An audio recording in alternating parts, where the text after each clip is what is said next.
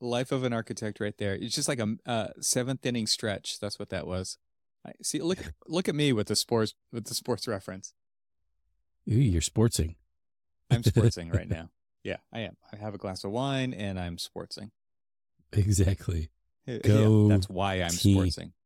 Yeah, do the thing. Win the points. Yeah. Go sports. Score the basket. Thing. Kick the ball into the basket. Yes. Do it. So yeah, it's just been one of those.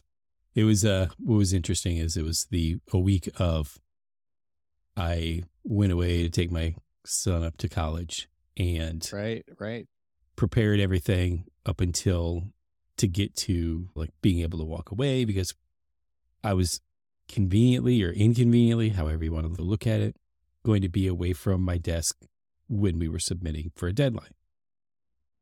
Oh yeah. That's always perfect timing. What could go wrong? Everything. Yeah, we'll get there. Yeah. Don't want to give away the punchline yet.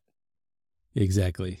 Well, so I leave and I guess you could call it unforeseen, but it's always seen, right? You always assume that something's going to happen. And yes, it did because. Right. Of course. We're provided by this particular owner a list of review comments that they've had, and then they give you kind of like this level of acceptance or rejected, and whatever. Revise and resubmit. And so this was, I hate to say it, this was a resubmittal, and so that was all prepared, ready to kind of go, but my responsibility in making sure that all of the comments were not only answered, but then also sent, addressed and QC it and make sure that we've got everything in there. So the document itself, a very, very important document. Yeah, you're just like now I remember the text messages. Yeah. That were, so then, So then I get a couple. So I did get one of apparently a whole lot of frantic texts, calls, and emails, which apparently something was up with my phone because I got one and I did mute that one because I was in the middle of something and I couldn't take the call. Yeah. So somehow, some way, I conveniently or inconveniently, I'm going to go with conveniently, screwed up something on my phone. Mute. It might have, one of the things that I didn't even check is, did I accidentally put it in like airplane mode or something instead of, I think when I could have when I was turning it to whatever, I could have put it to airplane mode, but it doesn't matter. You're not your desk anyway. I didn't. The messages would still come in at some point, even if you did put it in airplane mode. So something went wrong. Yeah, something went wrong. And what happened is that they're like, "Hey, Cormac, we're looking for these comments, but the file that we have, there is nothing there. There's comments, but there's no responses." I'm like, "No, that's wrong. I mean, we were with me. We went through a handful of them." And they're like, no, they're gone. No, they're not. So I finally get back. You're in denial. They can't be gone. So get back Monday morning, open things up, realize, they're gone. And then I'm like clicking through because it's an Excel file and there's a whole bunch of other tabs, architecture, interiors, pool, blah, blah, blah, blah, blah, blah, blah, all the way through. And so I start clicking through all of the other ones. Now, my file only had responses for architecture. There was no other responses. We got the other responses would come in and we would merge the two files. Guess what happened? Overwrite. Not merge, overwrite. I was, you. 100 I'm pissed about this. 160 comments that took me weeks to do, gone. Yeah, I mean, and that's why you took your glasses off. That's why I took. Exactly. You did the seventh inning stretch with your face. Yeah. Because, And my question is, how the beep does this happen in today's world? And Yes. it's what's crazy, Cormac, is like I can say that, like, how in the world can this happen? And yet so many firms still work this way. Oh, I'll email you a copy, and I'll email you a copy, and I'll email you a copy, and we'll merge all the files in the end. And inadvertently, I mean, nobody plans this in advance, but Right. but this overwrite thing should not happen today, ever. Do you know why? I was pissed when you told me that this happened. And do you know why it shouldn't happen even today on this particular occurrence? Because what I did was I sent everybody a Teams link. Yeah. To the shared document that everybody could work in. But what happened? Somebody most likely downloaded it. This to my machine. Exactly. Did their thing. Everybody got all of their stuff. And instead of just distributing the actual link and let everybody work on it, and I don't care how many people work on it, just get in there, do your thing, have fun. Guess what? We would have a total document. And even if we get the document back rather than overwriting it, why not just go ahead and merge it? There is a tool within Excel that you can compare and merge two documents that are the same but have different things. Similar but not different. To say that I don't want to sound like I'm condoning the idiocy that happened, but there are ways around the idiocy if you're going to go down the path of idiocy. My goodness. Okay, before we go on, I just want to, because we're still under the 10-minute mark here, I want to let people know that we're going to talk about architecture here in a minute. So don't stop listening. I want to talk about your trip that you just went on. But before we continue, I just want to let people know that, because the whole episode isn't going to be about this, right? Oh, no, and I think it's important in the first 10 minutes too, because something I've noticed, Cormac, is people stop listening precipitously after about the 12-minute mark. So there's our attention span in architecture land. It's about 12 minutes. So we're going to do something right now to advocate for listening longer in this episode to a really cool architectural field trip that Cormac went on. Okay. Yes. But I just wanted to do a little intermission there and let people know that was coming so that you can continue this mind-blowing, mind-bending rant that is appropriate. But I will say, exactly, I will say, and I would like to actually put this behind me and not think about it anymore. So, we could move on to the thing. But I will say that this is the kind of things, these are the kind of things that you have the discussions about during your, when you're project managing something, when you're putting together your workflow, when you're assigning tasks, that these are the kind of things that you just have to look out for. Make sure you're not doing something silly like, oh yeah, by the way, you set up something that everybody can get into it and use it at the same time, a la going through Teams in this particular case. But I'm going to go ahead and download it. So when I download it, maybe somebody should tell somebody in advance that, hey, I'm about to copy over all of your work. Just to let you know, I know that you've been doing this for about 2-3 weeks. Maybe you might want to know that you should save it onto your desktop. So, and of course, everybody's like accusing me. So, well, why did you save it on your desktop? Yeah. Why didn't you do the thing that we're all guilty, that I'm guilty of doing? Yeah. You're like, yeah. No, you did it right. And that's what makes me angry about this is that you got your work done early. Yeah. And you get penalized for getting your work done early because your shit's gone. Like it got overwritten. That's crazy, right? And it is mind-boggling to me that people think email is a file system. It is not a file system. Yeah. Stop emailing yourself files. Find a better way. Like wise up. Get smart. Like how people still do this. And it's not okay, first of all, email is not private at all. Email is an open completely unsecure system. Mm-hmm. Anything that you email to somebody else could be just lifted out of the digital airwaves. It is It not should be secure just in because. any way. Just because you're doing it. It was just like, just because you did this, here, exactly, take this. I mean, and if your client knew that stuff was just going out over email, it would be like, what are you talking about? And I'm sure they're guilty of it too. But it's important to say these things that certain people know. Not everybody knows. People can't be punished for not knowing what they don't know.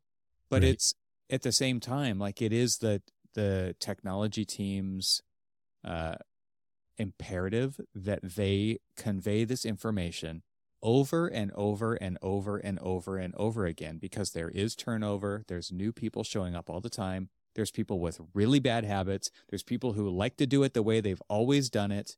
And it turns out that there are better ways to do things. Yeah. And it's got it, like, how heartbreaking for you to come back after a vacation and have to do the same thing over again for multiple days and try to reconstruct what you already took care of. Like that do three and the do project 3 weeks just worth takes the burden. Yeah, do 3 weeks worth of work in a day and a half. Yeah.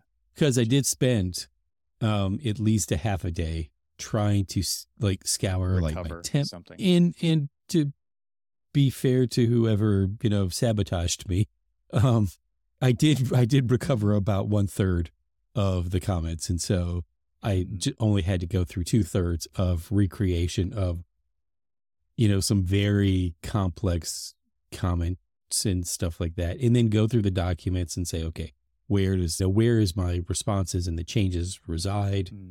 It was just it was something special. It was something special. All right. So I'm glad that we had that therapy session. You can now move beyond this. Deep breath, let it in, let it out. Man. Yeah. All right. So you did get to do a very cool field trip. I got to do super some jealous. very cool stuff. Yeah. Yeah. So on a couple of different occasions, when I've taken my son up to school, now where we live is in the Detroit metro area, and we drive up to the Upper see it Peninsula. On your t-shirt. I can see where you live. Detroit? Yeah. And this is just like when I get lost, they say, where are you from? Yeah, me too. This is my, exactly. When I get lost shirt. Is that step back into the hedge. From the abyss, you live in the abyss, the darkness. Just like that Homer Simpson, receding exactly back into the hedge. That's me. Except for yours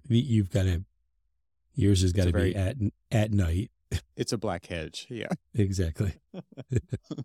the blackthorn hedges. So this is what you wear when you get lost, and people. This is what I wear when I get lost. Yeah, exactly. So we take, like, on occasion, in fact, even when, about, what is it, I guess now, 2 AIA conventions ago, I had taken my son up to school, and then I came down and met you at the AIA convention. And every time I drive past, I'm driving through Wisconsin.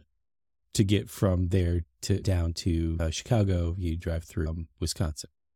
Beautiful. You drive through the back roads and all this other stuff. Beautiful things. But you pass these signs, and there's tons of signs all over the place advertising the Frank Lloyd Wright Trail. It's like when you're in the East Coast and it's like George Washington slept here. So so I also, just to kind of also set the stage, was listening to an audiobook from, was it Ada Louise Huxley or Huxtable? Huxtable, yes. That the Frank Lloyd Wright biography.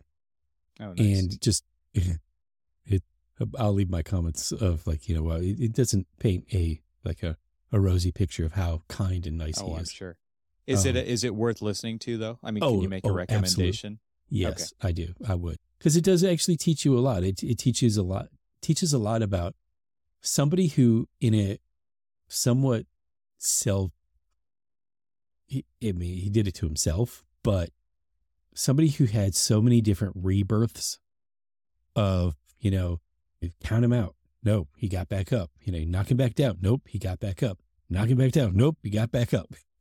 Wow. And it was amazing. And there were some things that, obviously were beyond his control. And I'm sure if anybody who knows the story, knows, some of his own personal family tragedy, that, that would wreck somebody. And to be able to get back up, it's, pretty impressive. And I don't know how your school and your education kind of treated the, teaching that portion of architectural history, on how, like, we had people who came in teaching a very opinionated, like, take on what they thought about Frank Lloyd Wright. And so, a lot of times that would rub off on my education, or just like, Frank Lloyd wrong. Or, it's just like, hey, you're becoming an architect. Do you want to be the next Frank Lloyd Wright? Like, no, I don't want to be the next Frank Lloyd Wright. I want to be, and it's just like, but the more and more you go and you visit his work, whether or not, you look at it through the lens of like a project manager that says, well, of course that was going to leak because, look at the details. Forget that. Put all of that aside. Right. Oh, my Lord. Oh, my Lord. I mean, the dude, he knew what he was doing. For somebody listening to this book who did not complete architecture school and, started and then basically had the stance that, what can they teach me about architecture? I don't need to know any of this for what I want to do in architecture. So I am going to quit school. And he did. And, for somebody who had quit school with a very, very short period of architecture training within the academic profession, to be able to do what he did, pretty damned amazing. It was something like over 500 projects, right? It was like that actually got built. Is that the right number? I don't know for sure. It was an insane amount, and, of the ones that got built and of the ones that still exist. There's a lot of really good, if, people are on Facebook, there really is a really good bunch of different groups that are kind of dedicated to Frank Lloyd Wright. There's one that I belong to called The Right Attitude, which is kind of funny. But it's curated by a bunch of docents who work at a lot of the different Frank Lloyd Wright houses and are just a complete wealth of knowledge. They've studied as a Taliesin Fellow and, really are, carrying on this tradition. Yeah. But before we kind of get into what I saw and experience and things like that. I know. I love it. I love how you're building up like the suspense here, because we don't even know where you visited yet, but this is good. Yeah. Well, one of the things that I found really amazing, and so this was one of the questions that I wanted to ask you. So, we have all of these starchitects, Zaha and, Gary and Morphosis and all of these people. But are they really, and the reason I want to ask, are they really, when there's a project in a town, like say there's in Milwaukee, there's the addition to the Milwaukee Museum of Art by Calatrava, right? And that building doesn't have for miles and miles before you get into Milwaukee and miles on the other side of Milwaukee, signs telling you that there are buildings from that architect in that town. But there are, if you're Frank Lloyd Wright. It's not a fair comparison. He's long gone. There's a foundation. There's all these things there's these groups, there's these Facebook groups. To be a little bit fair, driving down I-5 from Oregon to California, there is a sign for the Sundial Bridge. It doesn't say Calatrava on it, but it does say the Sundial Bridge is this way. It's like everybody knows what that is. But regardless of that, they basically say Frank Lloyd Wright buildings, exit, blah, blah, blah. They don't say some of them say wing spread or, things like that. Some will say that, but a little foreshadowing right there. Exactly. But there are, but I mean, it's just, they're down in, it says down in Florida at the Florida Southern campus that he designed. As you're going into Lakeland, it does say the Frank Lloyd Wright Florida Southern Campus buildings. I can't remember. It's been a while since I've seen this. say. Yeah. But, there are signs that basically say, hey, there's a Frank Lloyd Wright building over there. You want to go check it out? Get off the interstate here and go this way. And then that's they just like right? Because that's not there's no tour there, I assume. No, there's not. Yeah, it's just like a campus you could walk around. I could totally understand that for buildings that you can take tours of, because the foundation probably pays for those signs that then leads to ticket sales for tours, and it makes sense. I mean, just to your point though about like the docents who run these Facebook groups and the level of expertise and knowledge that they have.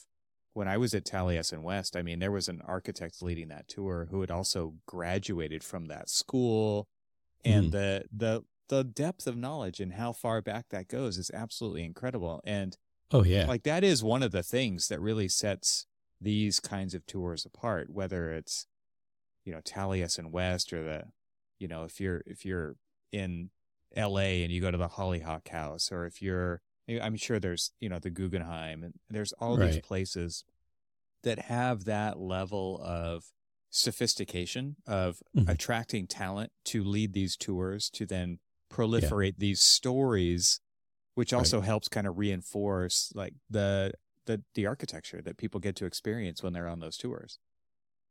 So let me go one step further. So this is where my story of my tours begin. So as we're driving down. That was plural, people. Just listen. Yeah. Yes.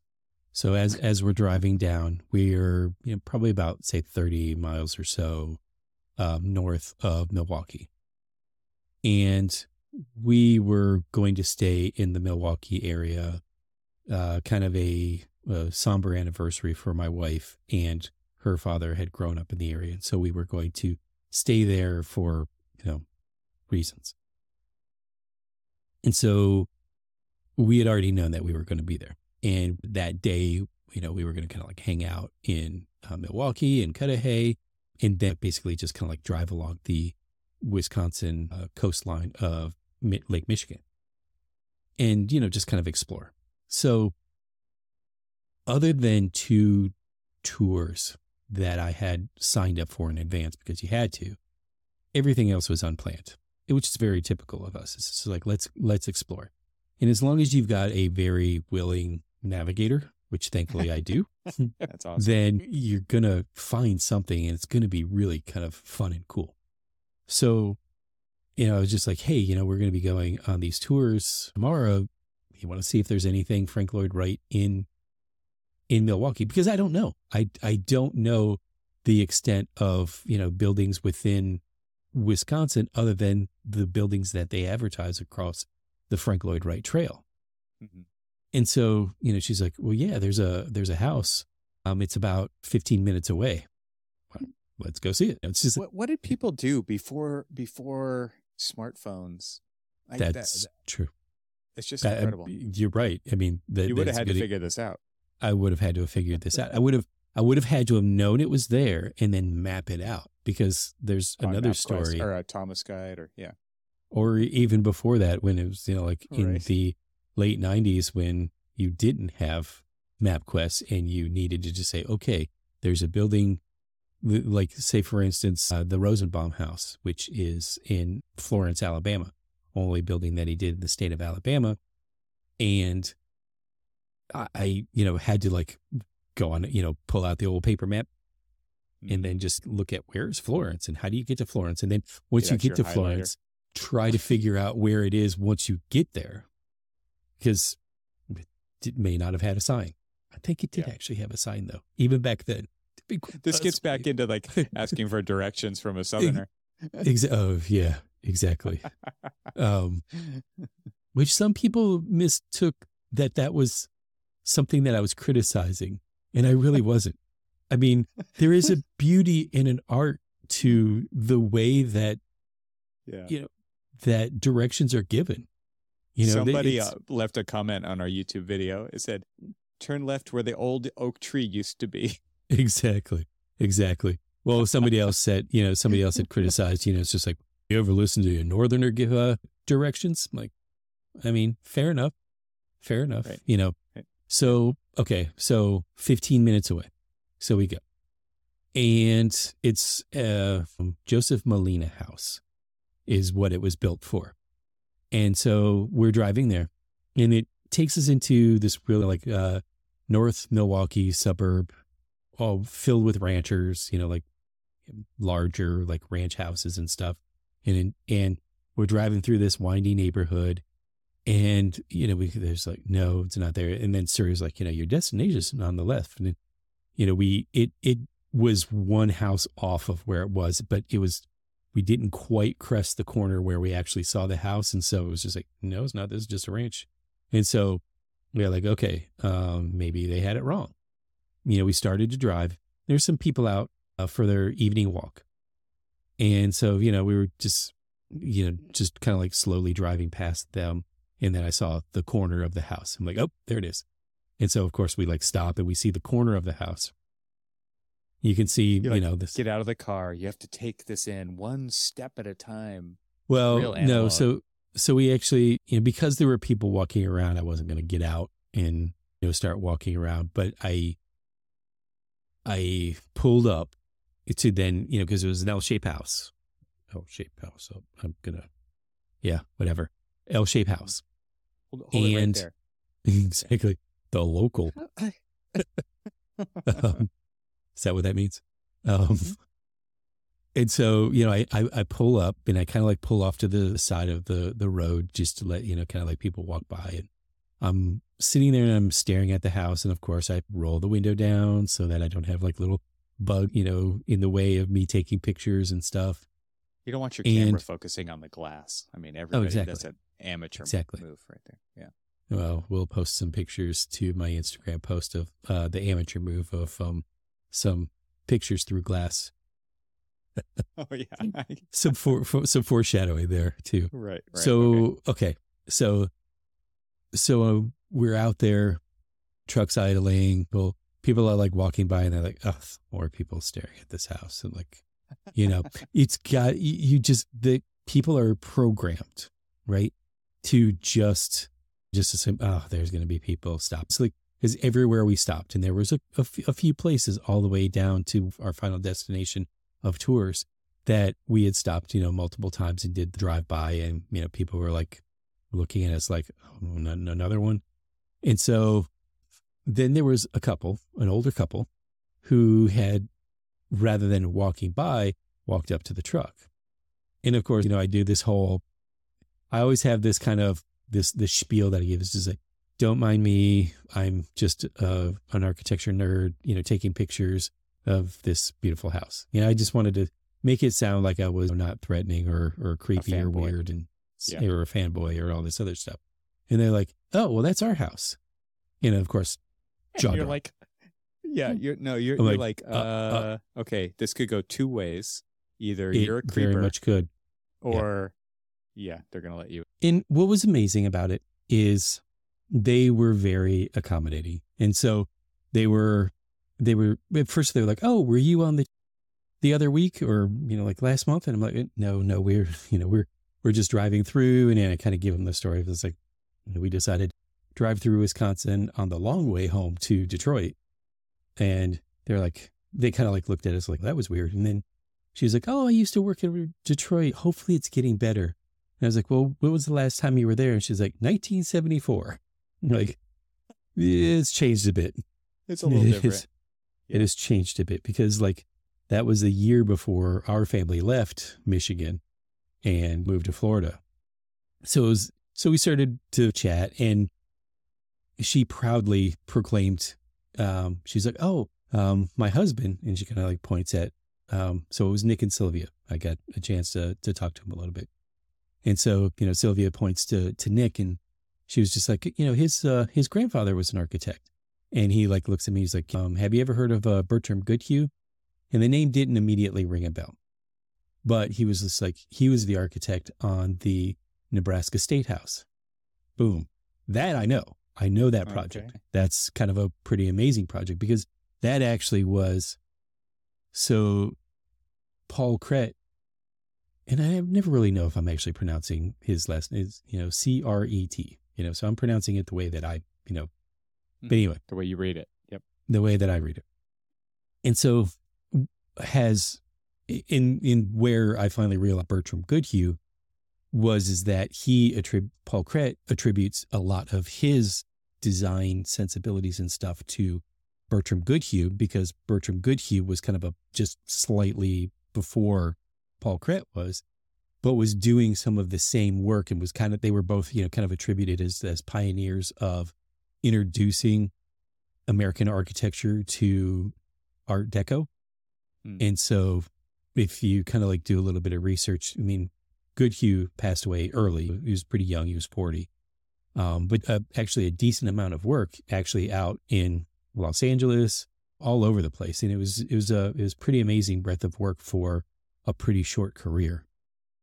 So we started talking a little bit about that, and we just were kind of like chatting, and it was like telling me a little bit about the house, and, that it was one of, I believe, well, it was one of 3 models that was called the Erdem prototype. I believe it's prototype. But there was a builder that Frank Lloyd Wright at the very end of his career had worked with, because he'd always wanted to have the Usonian houses become basically a prefab house, and never got a chance to really have that take off. And so at the very end of his career, he, was working with a developer and developed 3 different house types, and only 2 different types were built. And this was one of them. And there was a handful of them, in the area. And so, we just started talking, and then she kept urging him. She's like, well, go and get, go and get a card. And, next time you guys are in town, why don't you let us know in advance? And, we'd love to show you around. Just call me. And so he rushes in and, comes back, and she's leaning on the truck, and, we're sitting there and we're talking, and she's just kind of getting to know us and get comfortable with us. And why are you people like skulking outside of our house kind of thing? And then, he comes back and he hands me the card, and then she looks at Nick, and she's just like, let's just, and then she like looks at us, and she's like, since you came all this way, why don't you just come on in? And I'm like, oh, okay. You didn't even have to use the don't you know who I am statement. Yeah, exactly. As one of the co-hosts of Hard to Speak podcast. Exactly. So I look over at my wife, and she's just like, oh, we, like both of us were like, I don't really want to. And I mean, like, you've been gracious enough just like standing out here and telling us the story of the house and everything else, but I don't want to bother you in your home. I mean, you're not expecting guests and visitors or anything like that. And so, we were just like, a house like that though, Cormac, like at some level, you just have to always keep it picked up. Like there's no actual living in a Frank Lloyd Wright house. I have to imagine. So with, I'll finish that thought of yours. Okay. So, I look over at my wife, and I'm just like, do we go in? And she's just like, you're looking for some backup. Well, I was just like, I was looking at her like, hell yeah, this is an opportunity for us to do it. Let's do it. And she's just like, I don't really want to intrude on them.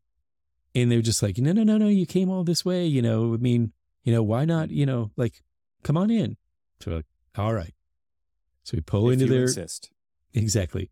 So one thing that I did learn, that these prototype houses, Frank Lloyd Wright, as we all may or may not know, but we are going to know now, hated garages, period. Hated garages. Everything was a place to store your crap. Exactly. He hated like storage and unnecessary rooms or bedrooms that were oversized to like carry anything more than you sleeping in it, because that was kind of like, the intent of the room was, oh, it's a bedroom. There's a bed. There's a room with a bed. And then you spend very little time in there. You spend doing just what you need to do, and then go back out into the community spaces, which was very much even this aspect too. But so we go in, and they go through the garage, we go through the front door, and even though it's a prototype house or a prefab house, it very much feels like his typical Usonian house. There's nothing that really screams anything until you go inside. and it's bigger. It feels vertically bigger than any of the houses that I've ever been in of Frank Lloyd Wright's, because there was the compression right at the front door. There's like a compression. There's a soffit that, you know, kind of like pulls you down. But then right as you get out of that, the kind of like entry area, it opens up, and it's not a very high pitched roof, but it's still like, you know, pitched ceiling, vaulted ceiling. And it just feels far more voluminous than any of the buildings any of the small single story houses that I've ever been in. Okay. And so what's the main material that this place is made out of? So it was kind of intended to be it was still intended to have local materials as like, you know, the siding and all of this other stuff. So, but it was a combination of both wood and stone, and the stone was actually carried into the house. And so there was areas in the kind of like the traditional horizontal, like board and batten type siding, like on the interior. That was very much it, you know, with kind of like this triangular batten that, you know, kind of like set like horizontal, like it was like every 12 inches, kind of this very horizontal kind of line work through there, but it worked beautifully with the stonework. So is it kind of Taliesin-ish in that regard? You think? Yeah. I mean, how many Usonian houses have you been in? None. Because I've never, unfortunately, I've never been in Taliesin. Oh, well, I mean, but I've been in the textile block, but that's different than Usonian, right? Yeah. So Usonian, okay, so Usonian, because he uses basically wood interior, you know, like wood paneling on the interior, you know, wood siding on the exterior, and it kind of like translates on the inside and outside. There's like these like batten, you know, horizontal battens.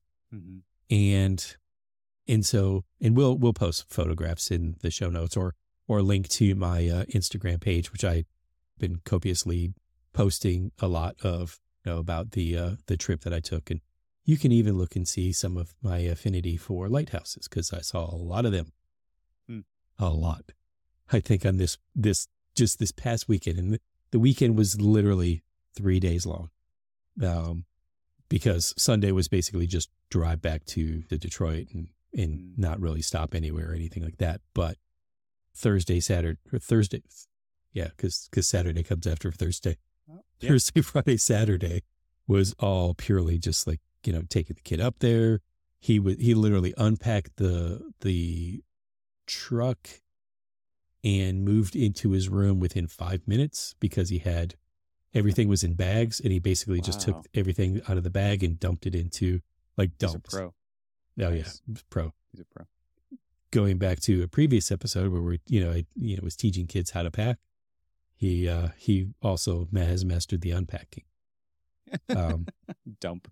So exactly, dump. Yeah, dump. He open drawer, dump in. There you go. That was his unpacking. So here we are. We're in this house, and they're giving us this tour. And so where I was kind of like fast forwarding, or kind of like telling you about how I was going to finish your thought about the docents and the wealth of knowledge that they bring. What I found amazing was that owners, and this isn't the only owner that I've met. I actually met an owner that was the original owner that actually worked with and hired Frank Lloyd Wright. That was it was the Rosenbaum house in Florence, Alabama. So here, this is probably maybe, I don't know, third, fourth, possibly, you know, third or fourth owner of the house. And I don't know if, like, as you pass on the house, the library of Frank Lloyd Wright houses, or the, you know, the library of documentation of the house or things kind of like gets passed on to the next owner. Yeah. But every owner is such a steward of the house of Frank Lloyd Wright. I mean, there literally is a Frank Lloyd Wright Owners Association. Yeah. And they carry on the knowledge. They are telling the story as if they were the original owners of how the first owner, you know, had commissioned the house, how that builder had worked with Frank Lloyd Wright to develop these houses. I mean, they carried on the story, and it was really, really amazing that you become the next historian of that house. Yeah, and the steward. Yeah, exactly. And it was really kind of amazing. And they did not have to invite us into their house, but we were there for 2 hours. It was amazing. Awesome. Like, if I probably kept talking, because they wanted to keep talking and I wanted to keep hearing their stories, but I felt so bad that we were imposing on them, that we were trying to pull a Michigan exit or, Midwestern exit or however it is. Right. Like, okay, it's like, all right, well, time to go, kind of thing. It was just like trying to like, and they wanted, then the thing was, so after we got this great tour and learned a lot about the house, and it beautifully set in, the backyard kind of like falls off. And so there's a basement area, and that basement area kind of terraces down into the landscape. And then there's an upper terrace, and it's just it's the landscape, it's everything that I wish that I could do to a house that I, of course, either A, can never afford to do, or just don't have the property or the right house to do it in. But I mean, like the way that it just captures the landscape was just amazing. I mean, this was a suburban house in a sea of ranchers, and nobody had that type of setting for both their house and their landscape. It was just like everybody's was very kind of like vanilla suburbia kind of landscape. And then here you go, this kind of like, star of the show. It was, it was completely amazing. I've had that experience a couple times with Schindler houses, like where when I was a student, one of my professors in second year was a Schindler aficionado. She'd written books about him, and she's at U of O now, University of Oregon. So Judith Shine, but I'm like, can you get me into these houses that we visited when I was a student? Can I go back? And so, I mean, it was like 2008 at this point. It was like quite a while ago, but I called her up and I said, hey, is there any way I can get into a couple of Schindler houses in LA? And she put me in direct touch with the owners. So it wasn't quite as serendipitous as your, pulling up on the curb and they just happen to be walking by. But getting to know the owner of the Tischler house and the Kalis house, who actually commissioned Rudolf Schindler to design and those houses with their needs, their input, their family size. And just, they've always lived there their whole life. Like that was their place. Yeah. The stories, the insight is just, it's absolutely incredible. And those are the stories that really do kind of need to be told, because those are, to me, you can look at a building, from, like an academic point of view, and it's fine. You get to understand the building, but you can only know so much. Yeah. Exactly. But when you get to have the conversation, so like when I, was at the Rosenbaum house, so this was sort of before we were planning on doing a tour in architecture school, but this was like, a semester or so away. And I was driving back and forth to northern Alabama because that was where my National Guard unit was. And so I was like, well, if I'm going to keep driving up here, I'm just going to go and drive, I'm going to keep driving like 2 extra hours, and I'm going to go and, find this house. And I do. And so I'm sitting across the street because, again, it's one of these things. I'm going to like go up and knock on somebody's door and, hey, I hear you got a Frank Lloyd Wright here. Tell me about it, kind of thing. No, not even remotely in my DNA to like intrude on somebody like that. Right. And so, but I am sitting on the curb across the street, kind of a catty corner to the house, and I'm sketching it. And, Mildred Rosenbaum was, when she was still with us and still living there, she I guess she was probably like, I think she was taking the garbage out or getting ready to take the garbage out, because fast forward, I took the garbage out for her. she saw me and she was like, "Hey, you, come here." Stalker. And it was just like, okay, little old lady tells you to come here, you come here. You do it. Yeah. Exactly. Great. And so I walk across the street and she's like, "Are you an architect?" I'm like, "Well, I'm an architecture student." And I was actually in uniform, which was funny, is because I was like, just, I think it was, I don't know. I always like drove in uniform when I was up there because like I didn't bring a change of clothes. I was going to do my, and then drive back. And it also helped me get out of a couple of speeding tickets. I'm sure. Look how practical you are. Yeah, it was more about the speeding tickets really, because I got pulled over for doing some excessive speeds, and they're like, "Well, since you're a soldier, we'll knock it down to you were only doing 85 instead of 135." Seriously, it was you were about to go to jail, or we're going to knock it down to you were just barely speeding. We're still going to give you a ticket, but we're not going to haul you off to jail kind of situation. So, wow. Yeah, so I did sort of like, wear my uniform often. Yeah. Yeah. Anyway, so, she goes in and she, brings me in and tells me all of these different stories and stuff. And, much like yours, there is nothing that will exchange, nothing in an academic textbook that is going to exchange the stories that you hear from the owner's perspective, especially the owners who commission these architects to do it. Yeah. And so, like your stories with the Schindler's houses and, these Wright houses that I, have had a chance to meet at least two of the owners of that, he just current the owners, wealth, yeah, it's incredible. Or original owner. With the Rosenbaum house, it was the original owner. Right. So it was just like complete, amazement that we were, got a chance to do that. So then, next day we, okay, now it's time to like, we got a hotel room, and actually I swear that they might have been on the verge, but, it's just like, well, we've got to go find a hotel room. They might have actually been on the verge of like, putting us up for the night, but I didn't want to push my luck because he had made a comment. He was just like, well, this is, normally if we know people are coming, this is where we put our guests. And he showed me like, the guest room, and amazing. Like, it was a huge room too. And like seriously, this was the most uncommon Frank Lloyd Wright house because it was big in comparison to a lot of the houses that I've been in from his, even one of the other houses that I'm about to tell you about.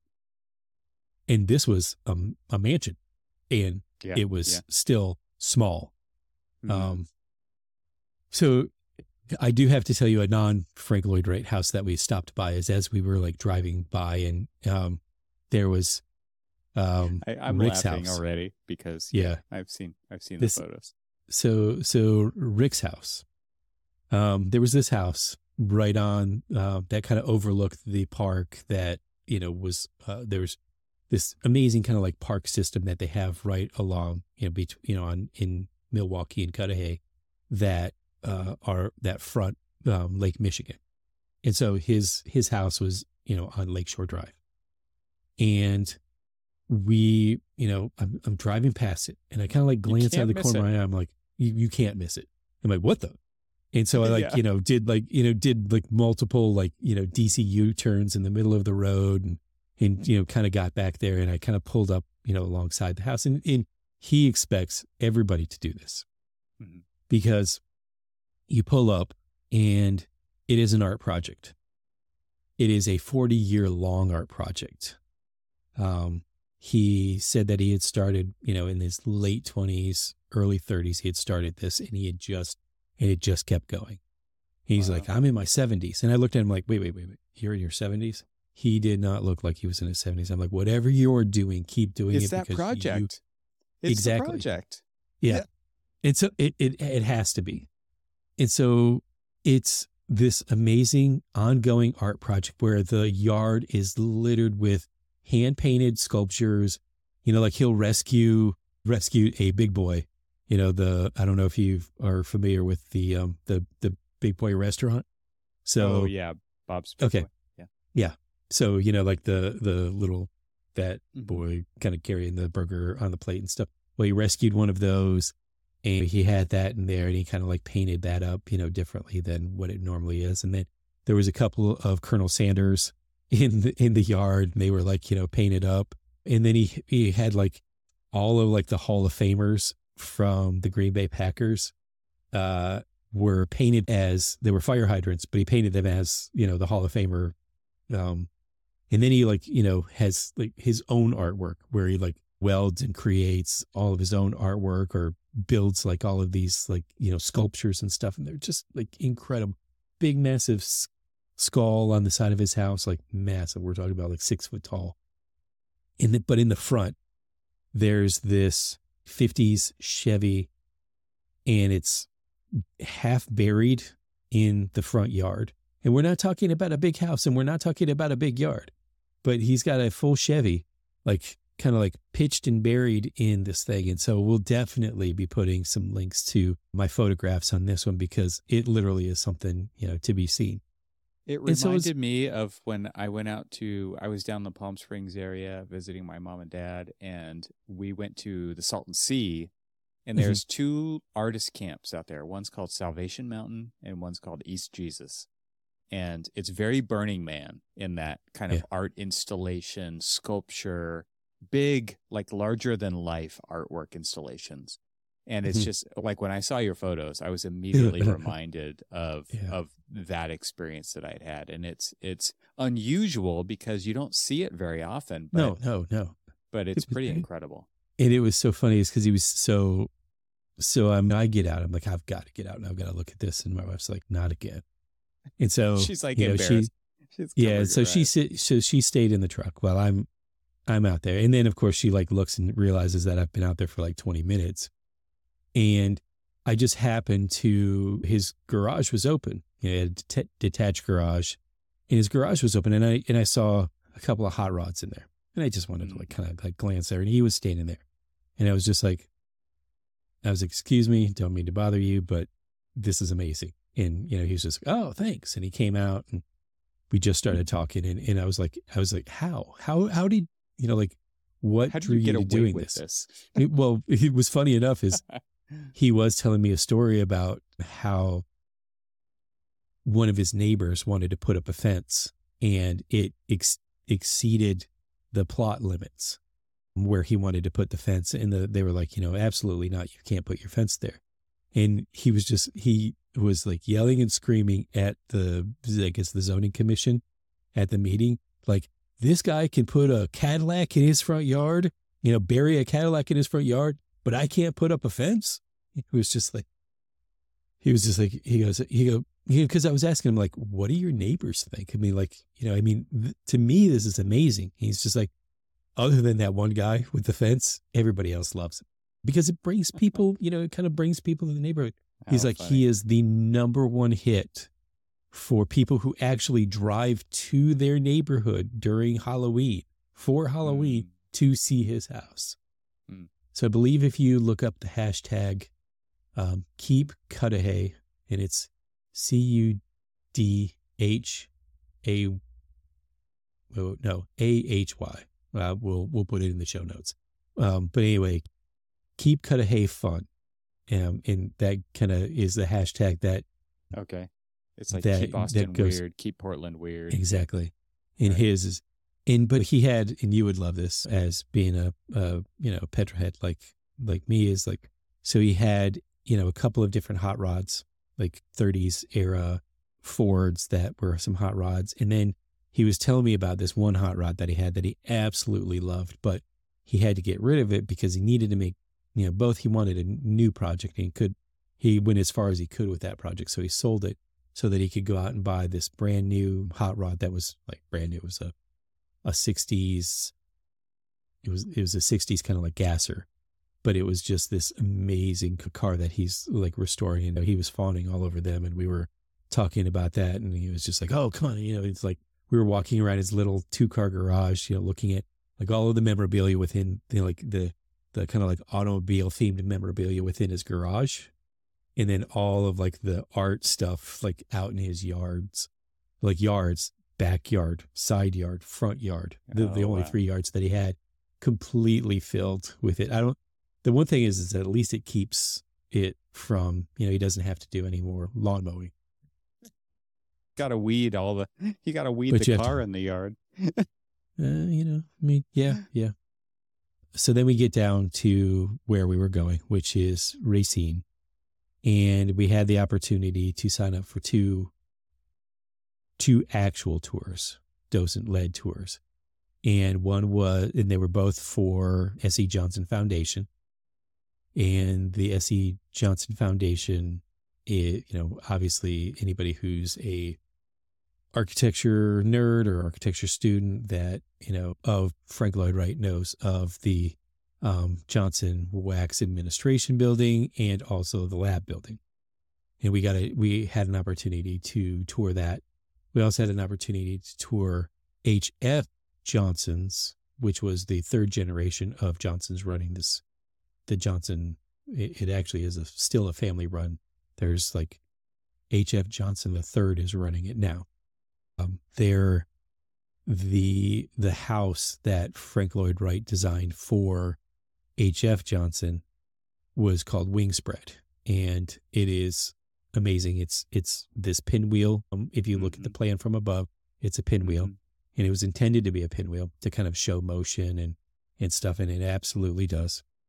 But what was kind of amazing about it is, so we get to Wingspread. We did Wingspread first, and then the administration building and the lab building second. And so we get to the house, and I know we were early. I played it off that I didn't know that we were early. That I was like, oh, how dumb of me. I forgot to set my watch to Central Time Zone. I'm still on Eastern. My wife's like, you're an idiot. It's just like, but I was like, we walked in and she's just like, can I help you? I was like, well, we're here for a tour, but I just realized that we're actually an hour early. And so we can go back and wait for our tour. But I just, wanted to kind of check in. She's like, oh, no. How about this? The people, who are here now for the 11 o'clock tour. So we were doing the 12 o'clock tour. They're doing their self-guided tour. What we can do, we can let you watch the 20-minute video. And then once that's done, you can do your self-guided tour, which is usually the last thing on this. You have a block of an hour, and it's usually the last thing that you do. And then you can go, and after you do your self-guided tour, then meet me back here, and then I could go through my spiel, which is about a 20-minute spiel on the history and a lot of other things that aren't really covered in the video, because the video is actually done by Sam, I guess it would be S.C. Johnson, the second or third or whatever, but the son of the guy who had this house commissioned. And it was done by him. The video was done by him and his sister talking about, growing up in Wingspread. And so we watched that. And so then we had the opportunity to basically go on this tour, this walking, the self-guided walking tour. But what was amazing about that is because somebody played it off that they didn't know how to set their watch back. We had the entire house to ourselves. There was not one single person. The docents were in their office, because we still had like 40 minutes before the next one. We had 40 minutes to basically walk around this house and experience everything and tour and look and miss the part in her spiel where it says don't open things, because anyway, I don't want to say anything because I'm never going to get invited back to any of these things, but but I mean, it was pretty amazing to be able to walk around there.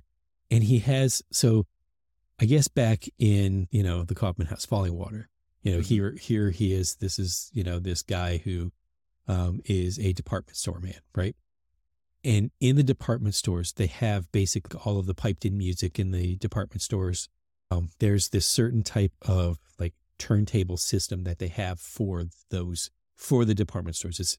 It's like a jukebox on steroids, but it's something very specific for department stores. Well, Johnson had one of those put into his house. And of course it's playing throughout this whole time. And it's so, because, it's like playing, like all of this 50s music, like late 40s, 50s kind of music and stuff. And it's just kind of like filtering through the whole, there was even some green sleeves going on there. And, you know, it was just like this, it was just like filtering through. And so it was just kind of like fun because the whole thing about this is that it was really built as, well, first of all, it was built for a blended family because this was his second wife and she had kids and then his kids. And so it was like, you know, to come together and kind of like, you know, have the center core of this house, so the center portion of that pinwheel was really about community and family. And so it was this big, massive volume. And he didn't really want to have his son. His son loved to kind of like, you know, follow his dad when his dad was like, his dad was an avid pilot. And he used to kind of like basically buzz the house every time, like, you know, he was out flying. So the kid knew when his dad was coming home. Well, so Frank Lloyd Wright built in. So when you look at some of the photographs that I posted, you're going to see this kind of spiral staircase. Mm-hmm. And that spiral staircase went to the birdhouse type thing. And if you look at the exterior shots, you're going to see this like little glass, kind of almost like a widow's walk type thing. But, you know, it was specially built for the son to be able to go up there and take a two-way radio with, you know, that his father had, the other one in his airplane. And so basically he would be able to like talk to his dad while his dad was like flying overhead. It was really kind of cool. That's incredible. You know? So my only experience with, and I'm super jealous that you got to go visit that place, is because the first two like pieces of architecture that I was ever aware of in my entire life. So I was always interested in house plans. And there was a few house plan books. I know we've talked about this before, like B. Dalton Bookseller in the mall, or, you know, I would go find these books and I wanted to draw these floor plans because they were like nothing I had ever seen. You know, like a typical house plan book is just, you know, a typical house plan book. But there was one of Frank Lloyd Wright's house plans, and it was the Roby House and it was Wingspread. Like those were the two first houses that I was ever exposed to real architecture in. And I still to this day have these vivid memories of those floor plans. And so when you're talking about the pinwheel plan, it's like I can pull it right up. And I had to be like, I don't know, 8 years old when I saw that. Yeah. And so when you talk about the spiral staircase that goes like that hearth, that fireplace, that all that stuff is just like, it's seared in my memory forever. And actually going to the Kaufman house, you know, going to Falling Water and seeing the kettle that they have there. Brought me right back to Wingspread. Right. And I don't know order wise, which one came first, but it's a very similar idea for sure, if not design. So, you know, it's interesting. I'm going to have to look at that because they do have a very similar kettle there too. So there is a shot that I don't think that I posted because I took so many. I mean, the good thing about being able to like walk around by yourself in there, I took tons and tons of photographs, and I didn't have to wait for people to like, you know, get out of the way because nobody was in my way. Right. I was the only person. That's in my amazing. Way. But he did on the second floor. So like right to the side of where the spiral staircase is, on the second floor, there's this vertical fireplace, and it was intended to be where you took the logs and you stacked them vertically. And so when you let it on fire, you know, it has this spectacular flames and all this other stuff. And they're kind of like going up vertically. Boy, did he get that one wrong. Because apparently he did not understand the properties of how things burn. Because he said that the first time that they ever use it, they said that they like use it like once. Yeah.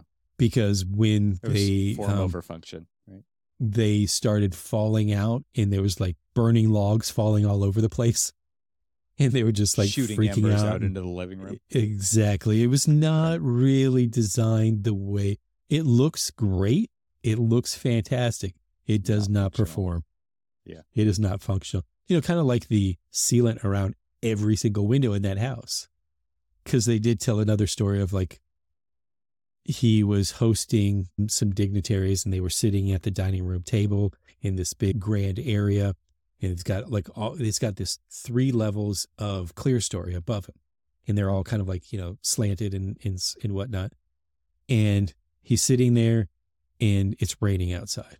And the son is looking at the dad. The dad is looking at the son like, we know what's coming next. And sure enough, he's sitting there with his bald head and it's like drip. And then it's pouring down his face. Drip, pouring down his face. He's sitting there with such a stoic look on his face of just like, here I am with all these dignitaries and stuff. And the house is leaking on me. And so just like without missing a beat, he called to, one of the servants and said, bring me the phone. Brought the phone over, and they basically said, this was before, like he had direct dial or something like that. They said, get me, they said, give me Frank Lloyd Wright in Scottsdale, Arizona. Cause he was in, Taliesin West at the time. He's like, get me him on the phone right now. He sat there and he waited, and he said, sure enough, Frank Lloyd Wright picked up, and he just like laid into it.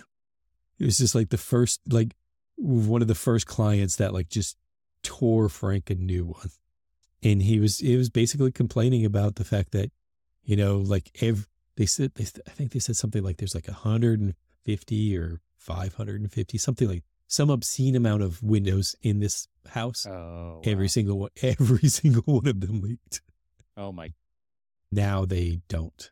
Because I will say this, like, what's kind of interesting about what's interesting about Frank Lloyd Wright is that the ideas were way ahead of the technology to be able to accomplish what he wanted to accomplish. The technology to, for like waterproofing or reinforcing or whatever just didn't exist. Right. Not the way that he wanted to do it. There's like these super thin concrete planks, cantilevered concrete planks. Yeah. And it's just like, I wonder why they're sloping. It's just like, well, it's because he wanted him super thin. It's just like thinking it, about like all of the work that it went into restoring falling water. Like if we had the technology, if he built it today off of the technology that we have today, we wouldn't have these issues. There's we other be talking about that would have to be made though. Yeah. Well, sure. So then fast forward to going to the C. Johnson. We always call it like the Johnson Wax building, right? I don't know if you ever call it like the Johnson Wax building. Yeah. So the Johnson Wax it's not even the company name. It's just one of the products that they make was wax. Which one of the things that I didn't know is they actually started as a flooring company, a wood flooring company is what S.E. Johnson started with. And it was S.E. Johnson and Sons wood flooring. But then they started making wood floor care products. And that actually started to outsell the commissions for the wood floors. And so they basically just switched to basically being a wood flooring product and then, becoming, what they are now with cleaners and all sorts of other things. Like, you go into basically a little visitor center at the headquarters and they've got like all of the different products, it's just like Drano and whatever else there. So it's almost everything. If you look in, scrubbing bubbles, Windex, whatever, it's all them. So, but it is kind of cool. So then we get there, and this was in a way somewhat disappointing of a tour for one reason. And this is, I will never understand this. And there's several Frank Lloyd Wright houses that this is the standard operating procedure. I think Falling Water is one of them. You are not allowed to take, unless you pay for like another tour, but this one doesn't even offer, any kind of tour. You're not allowed to take interior photographs. And I'm just like, I am here because I want to take pictures of the tulip columns, these like mushroom headed column things and stuff like that in this whole space, this space that we know so much about from our picture books. Yeah. I want to take a picture of those. I don't want a picture book. I want a picture. There's already pictures of those. Normally, you kind of like, so like they have that same rule at the Glenstone. And I'm pretty sure if you guys follow my Instagram, you see some interior shots of the Glenstone. Because I will, like I know where to stand and sneak pictures and things like that. Can't do that because there's a docent leading the pack, and there is a security guard at the back. And I usually fall into the back so that I could sneak those pictures. Nah, dude was literally right behind me. I kept looking back at him and was just like, "You're going to bust me if I try to take a picture, aren't you?" And he's like, "Yeah." I was like, "So would you like throw me out?" You know, I had him cracking up. I was like, "Are you going to throw me out, or are you just going to yell at me?" You're just going to slap He's my like, hand. "Well, you know," he's like, "Well, he has, you know, protocol is that we're supposed to, like, you know, escort you out." I'm like, "Oh, cool. Then I can take a picture and then get thrown out." And then he's just like, you know, he goes, "Let's not." I'm like, "Come on, let me take a picture." Okay, so what was it actually like? Okay, because we've all seen, I hope everybody has seen the picture that you're talking about with the columns that go up and they bloom out at the top. What's it like to be in that space? So I will say this, and again, to the link to the photographs that I took, you will be able to see a semi-obscured picture of it. I mean, you're still going to be able to see the columns and stuff, kind of like off in the distance, kind of like through a lower vestibule and a low space, which was kind of like the bridge that kind of goes across. And then it kind of like opens up into this, you know, this massive double height space. Actually triple height space. Yeah, so, I was going to say it feels atrium, really tall. Yeah. Yeah. Atrium that doesn't have a, you know, smoke evac system. Again, something that he wouldn't be able to do today, because like all of these offices and stuff open up into the atrium. And the only way for you to like get around the code are some like little tricks that I learned to be able to get around them, but to also to avoid having a smoke evac system. But anyway, it was the space was amazing. The only thing that would like gives me pause on the space is, okay, he also designed all of the furniture too, because that's what he does. You know, they had those seats in the lobby of the visitor center, you know, where you check in. And we went and we sat down. My wife sat down first, and then I sat down like right after her, and she was just like, "Oh, damn, this is uncomfortable." You know, you're just like, yeah. And so that was not his concern. Apparently, though, so these chairs, they're round chairs with a round back that kind of like rotates, but doesn't lean back or anything. Like I am sitting in an Aeron chair right now. And they were just like, he had designed these chairs and it had 3 wheels on it. And it was intended to be, because Frank believed in perfect posture. And so if you sat in it perfectly, you wouldn't fall over. But because the chairs were so uncomfortable, they called them the screamer chairs, because throughout the day you would hear somebody scream as they're falling over. I was just like, come on, this is how fun is that? Exactly. There was so like fun. And so again, H.F. Johnson calls up Frank and says, "I am having too many people fall over in these chairs. What are you going to do about it?" He's like, "Make them sit properly." Ooh, that was his answer to them. He's like, no. You're going to fix this. And so he ultimately ended up designing a 4-wheel one and the reason why he designed the 4-wheel one is he actually had Frank come back to the headquarters and he sat him in one of those 3-wheel chairs, because he was just like, you know, I've never fallen over in these chairs. You know, they're just not sitting in these chairs properly.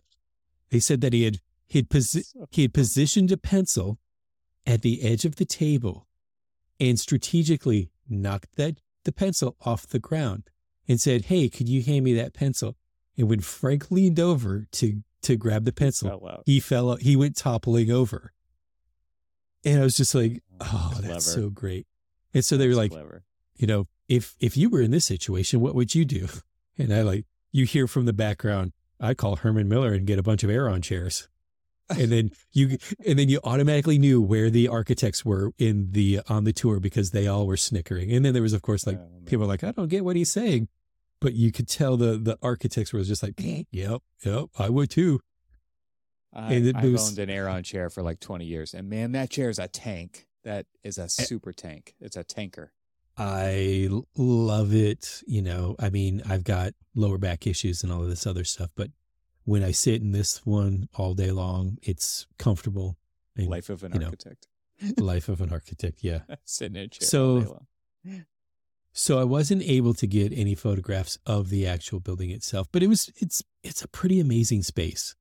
But so they did have to install carpet because apparently they called the floors clackers because all day long, you know, like the whole everything has a name. They had all these like nicknames chairs and clackers. Yeah. You know, they had like all of these like nicknames for like all the different like issues that they had to like work around this building. That's because amazing. Like this was, you know, back in the day when, you know, the whole thing was the secretarial pool and things like that. So it was all women working in here and they were all in high heels. And he basically like all day long.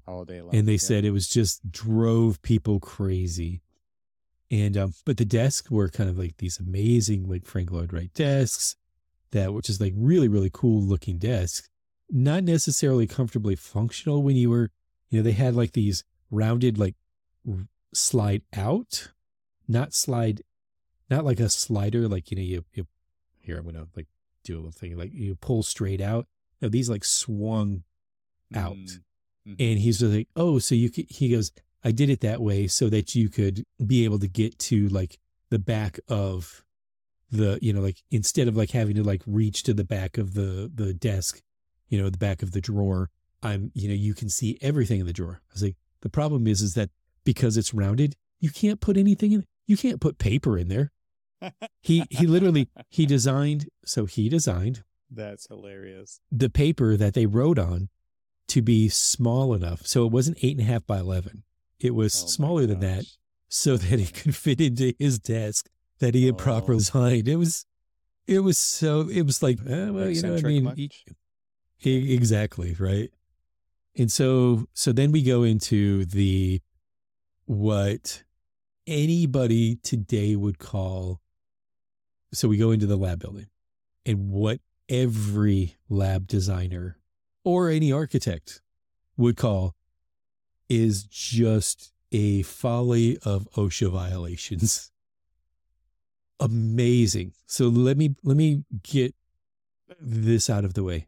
Amazingly beautiful design. Art moderne, right? You know, not necessarily known for him being known for that, but a beautifully executed art moderne building that honestly was probably better than anybody else's. Period. Like it's an amazing building. Wow. So all of, you know, it's got the center core structure, these floor plates. So like every other floor plate is a round disc. And then so it's round and square, round and square, round and square. So when you look at the building, because of the types of windows that he used for it, which were basically Pyrex tubes that bent in the curve and then just stacked together, which do not keep you warm or cool throughout the year. It's an absolute disaster of a type, but still amazing as hell. You can see you can see the impression of the intermediate floors kind of like hovering back and then when you see the light kind of like coming through it, it just kind of gives you that silhouette of this curvaceous kind of like silhouette from the interior. It's so like, you look at it and you're incredible. Like, damn, that's so cool. But then me looking at it, it's just like, you can't, like, you look at like the fume hoods, you look at the way that, you know, like all of like these open flames and everything else, and all of like the way the labs are that we design labs to now. So I'm doing a lab right now versus the labs that he designed.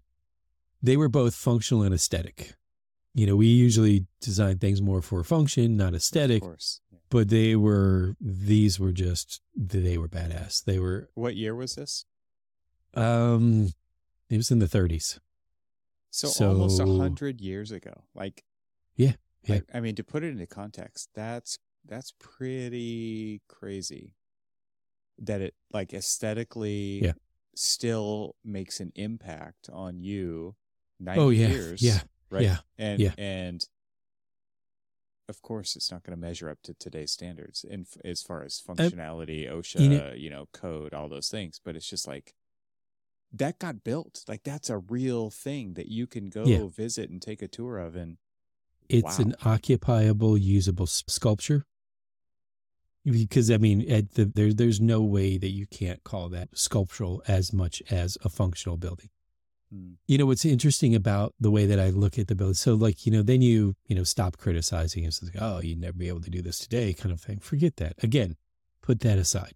And you look at what he was doing at that time when nobody else was doing that. This was essentially insulated glass without them being an insulated glass. Now, was it a successful insulated glass?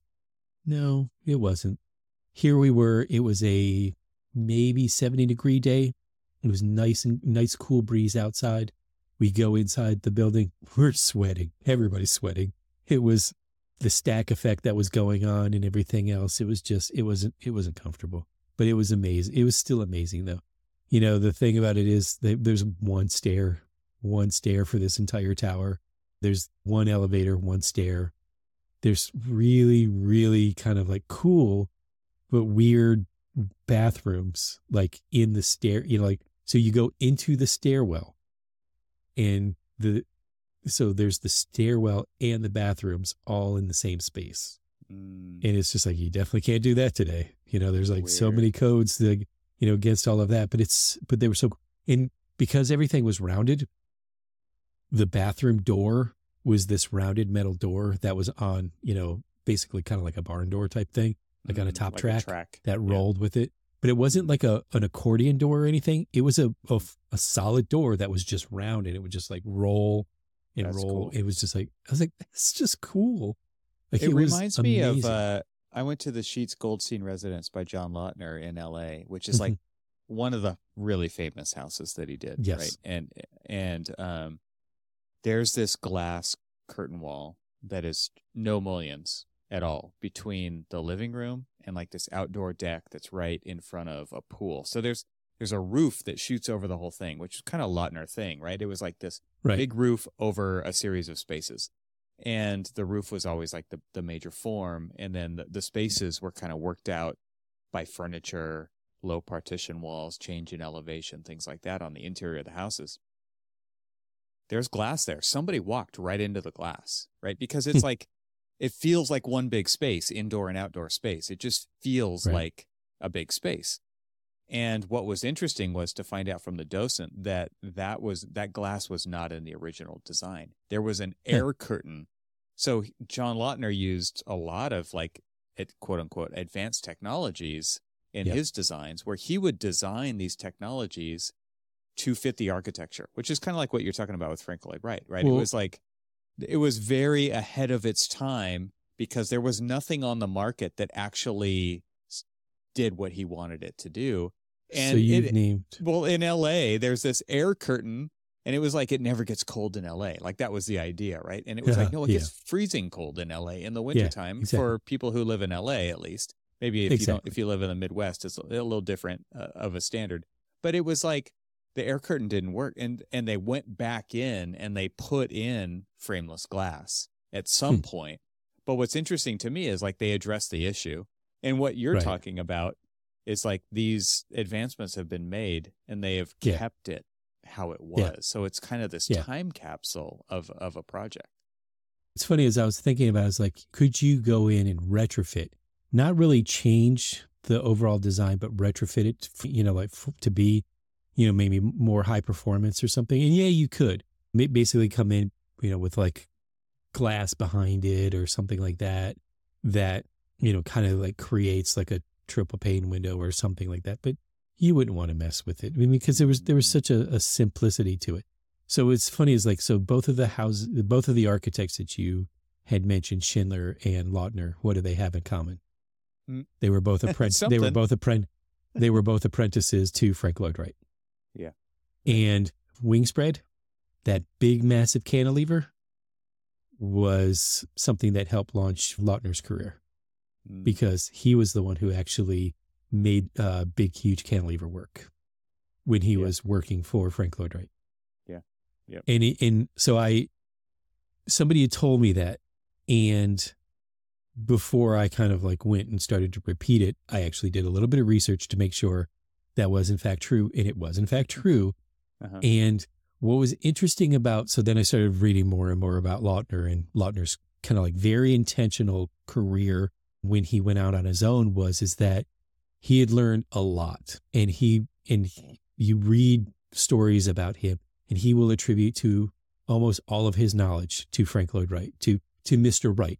He will continue to call him Mr. Wright. People who worked for him, they called him Mr. Wright. And so he will always attribute everything that he knew to that. But he wanted to distinguish himself from being just an apprentice of Frank Lloyd Wright. And so all of his buildings are purposely designed to not embody any of the things, any of the style that he learned and that he was drawing and detailing for Frank Lloyd Wright. None of that kind of like leached into his work.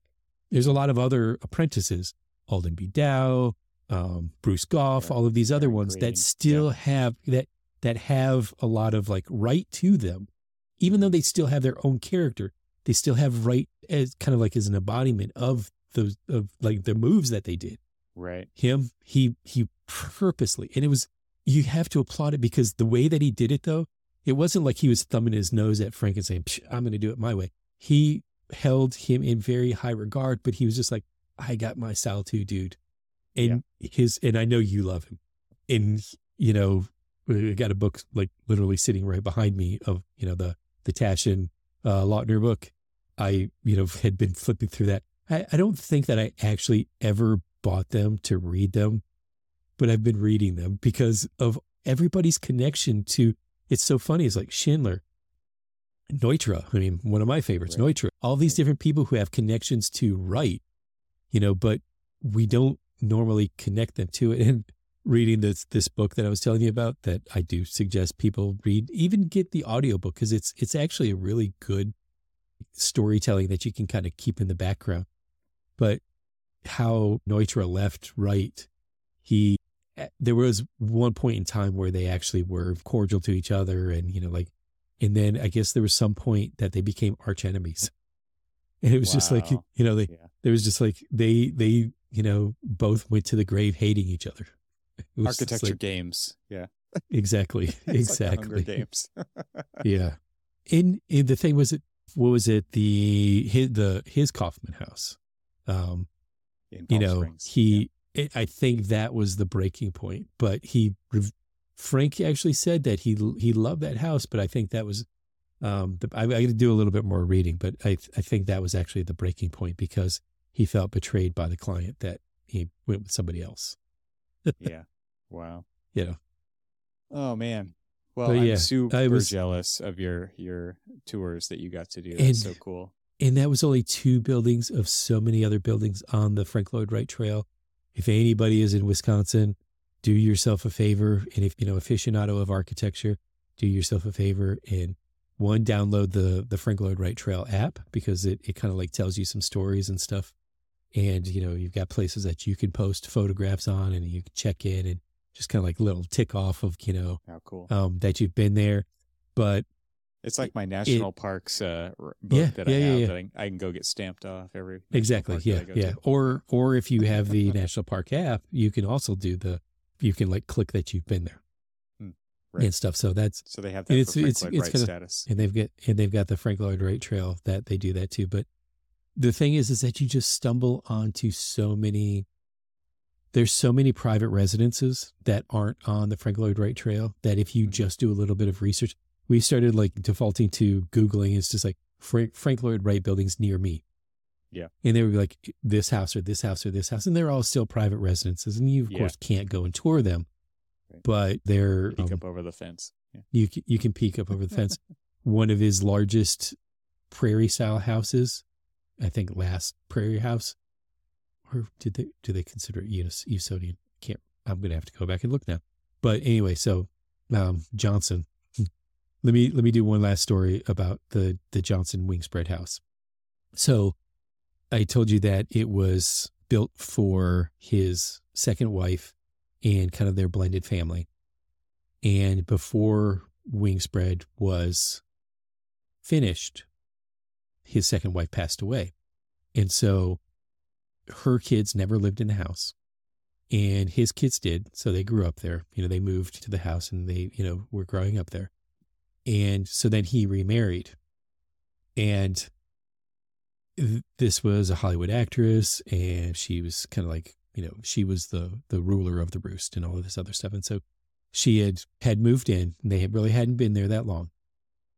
And they were hosting, apparently Frank was known to kind of drop in on people, his former clients and all this other stuff, and stay in his houses. So there's not they're stewards of his stuff. And so he was there, and so he was staying there, and they had made some food, and they were using sitting in chairs that, were not his, because he had designed the chairs for him. And there was furniture that was not his, and they were all in other chairs, and they were all in storage on the grounds. So in the middle of the night, you know where the story is going. In the middle of the night, Frank Lloyd Wright went into the storage and took all of her furniture out of the house. It put all of his furniture back in the house. And so there's this perch, that you overlook the big main area. And she's coming out of the kitchen, and she's seeing all of this, and it's what's going on? And he's standing there kind of chest puffed up, and then he was just like, "Isn't this better?" And she was just like, "Mr. Wright, I want you to leave my house right now. Just pack your stuff and get out." And kicked him out. And then they commissioned another architect to build another house on the site, basically just a little bit up the hill. So if you go outside, you see the other house that they had built, and they moved out and grew up and moved into that house because of spite. To spite him, she did that. And then they turned the wing spread is actually still to this day a functioning conference center, where they had actually world leaders came together, and had some of the things that had happened there is the EPA was established there. The World Bank was established there. And all sorts of different things were discussed at Wingspread. So not only is Wingspread, this kind of have this really interesting story about Frank Lloyd Wright and architecture and the client and things like that, but then it also has this connection to so many different world events that happened. Wow. So it was pretty amazing. Kind of a significant thing. That's cool. Yeah. So, all right. I'm going to have to go back to the trail. You need to come out here, and we can hit the trail together. I think a tour is in order, man. This is going to be a, yeah. I mean, we did a little tiny bit of it when we were in Chicago, right? Right. That just kind of whet the appetite, or yeah. There's just a huge concentration of work to see out there. Yep. Exactly. Yes. Yeah. All right, man. Well, till next time. Chat with you soon.